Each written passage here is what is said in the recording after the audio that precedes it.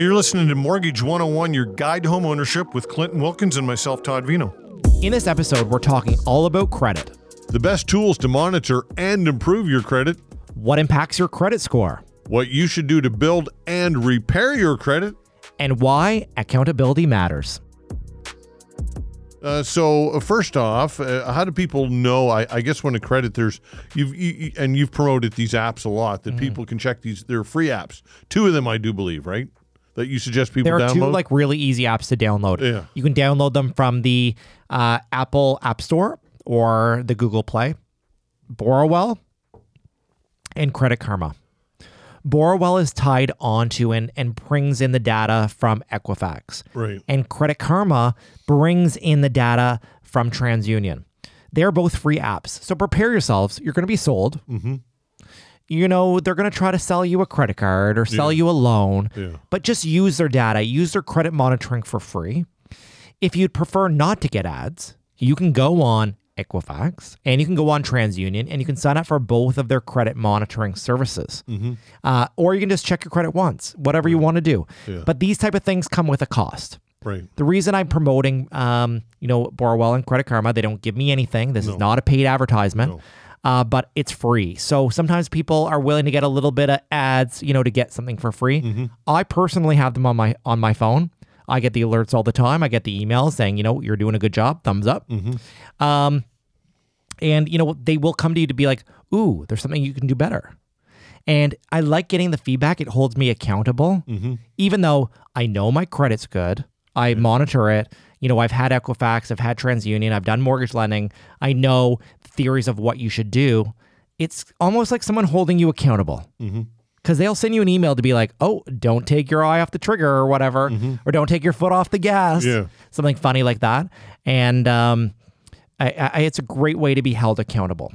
And, I think credit is daunting for a lot of people. And they don't even know, what is a good credit score? What is a bad credit score?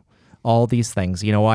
I typically go in and I do a class every couple months. There's a high school that they want to have me in, and we talk about financial literacy. We talk about things like credit and income and mortgage lending and all kinds of great things. And so I'll give a shout out to Miss Jodry. She had me into her class for years, being a guest and talking about things like this. And we really like starting these kids at 17, 18 years old. They're just about going to get a credit card, you know what I mean? And just what does credit look like and why you should build it. A lot of kids are scared of credit. They're like, oh, I don't want that. I don't want to rack up a credit card. And it's really good to start and, start building. Okay. How much information do you have to give these companies, though? Because some people are reluctant to give social insurance numbers and on you have to give it all pretty much. You do. Yeah. So there are security concerns because there are companies that can mimic other companies. Of so course. You can go on and I will be honest, I'm hesitant when it comes to this type of thing because I'm concerned that am I giving the right company my information? What can I trust? So what tips do you have for people here? Well, I think that if you're going to download these apps, make sure it's the right app that you're going to download. How do you know?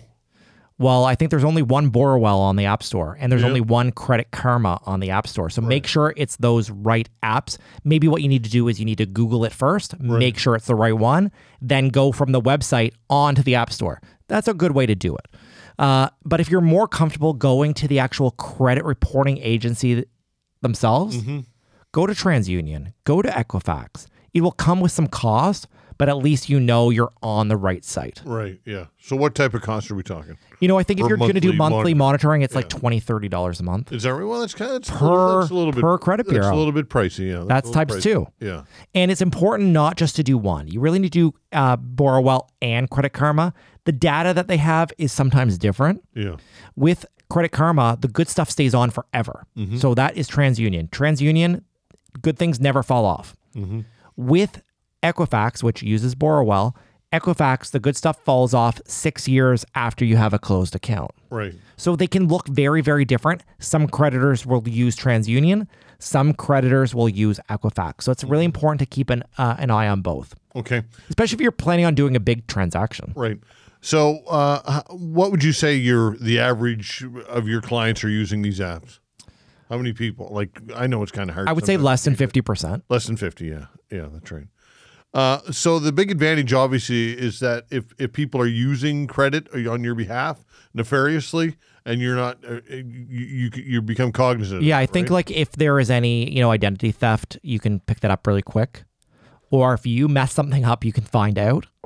I think that's really, really important. Right. And, I'll bring it back to accountability. Yeah. It's really hard for an individual to be accountable to anyone but themselves. But I think if there's an app telling you to be like, oh, you could have done this better, or you need to do this, it will give you some feedback. It's like that sounding board. And on average, the people that download these credit monitoring apps improve their credit.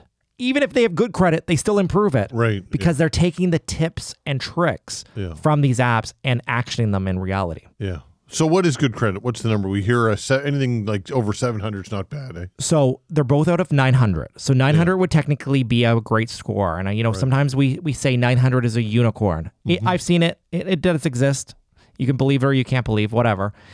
Anything like over 720, 730, 740 is excellent credit.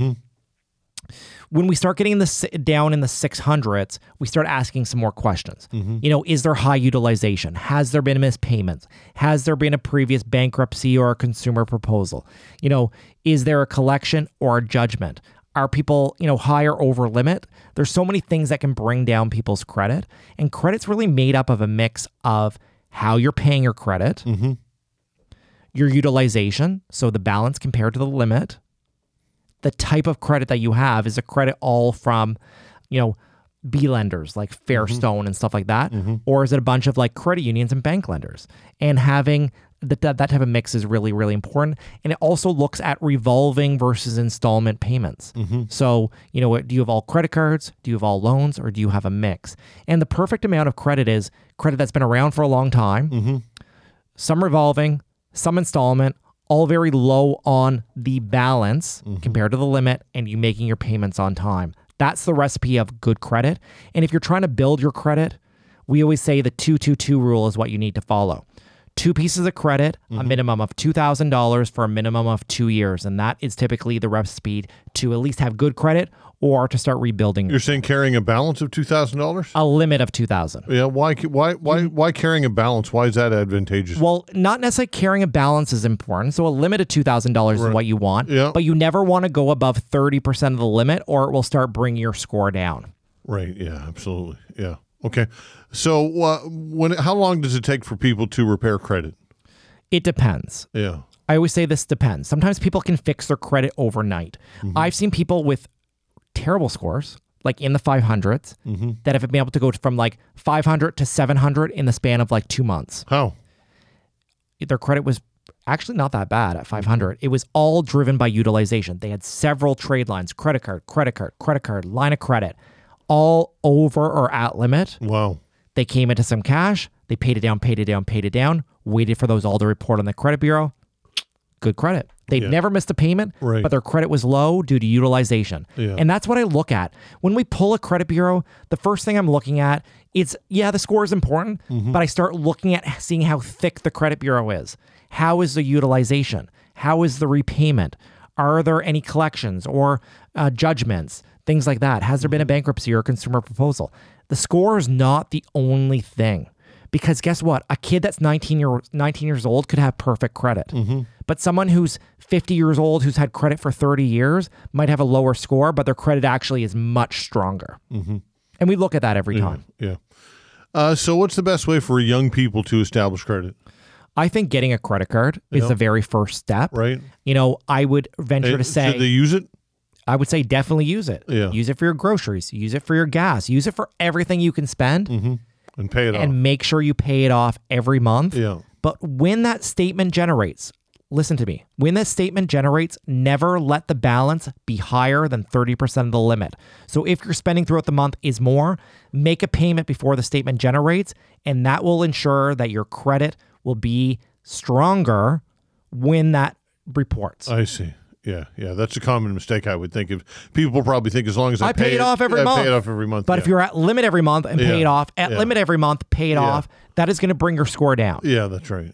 Yeah, exactly. That is a, what'd you do there? What was that? I did we don't do this. I didn't know that you were so Animated on the radio. Hey, that's the term. That was the exact word that I was looking for that I probably would have not found, and you saved me right there because I would have been like, that's a, and you saved me. Thank you so much for that, Clinton. You know what? Sometimes it's a little bit of give and take. A little give and take. It is Financial Literacy Month. Yes, you bail me out. I'm the older guy. I'm the older guy here, and you have to help me out sometimes. It's all good. And you know what? Let's circle back on credit a bit. Yes. We've all been through breakups. Yes, indeed. I certainly have. Matrimonial breakdown happens. Yeah. And sometimes that can really negatively impact people's credit. Mm-hmm. You are the only one that can control your credit. Open your mail, know what you owe, make your payments regular, automatic, and on time. Yeah. And really keep your balances as low as they can. If your balances get high, look at potentially like repositioning it, a consolidation loan, a line of credit that can help, and just pay down.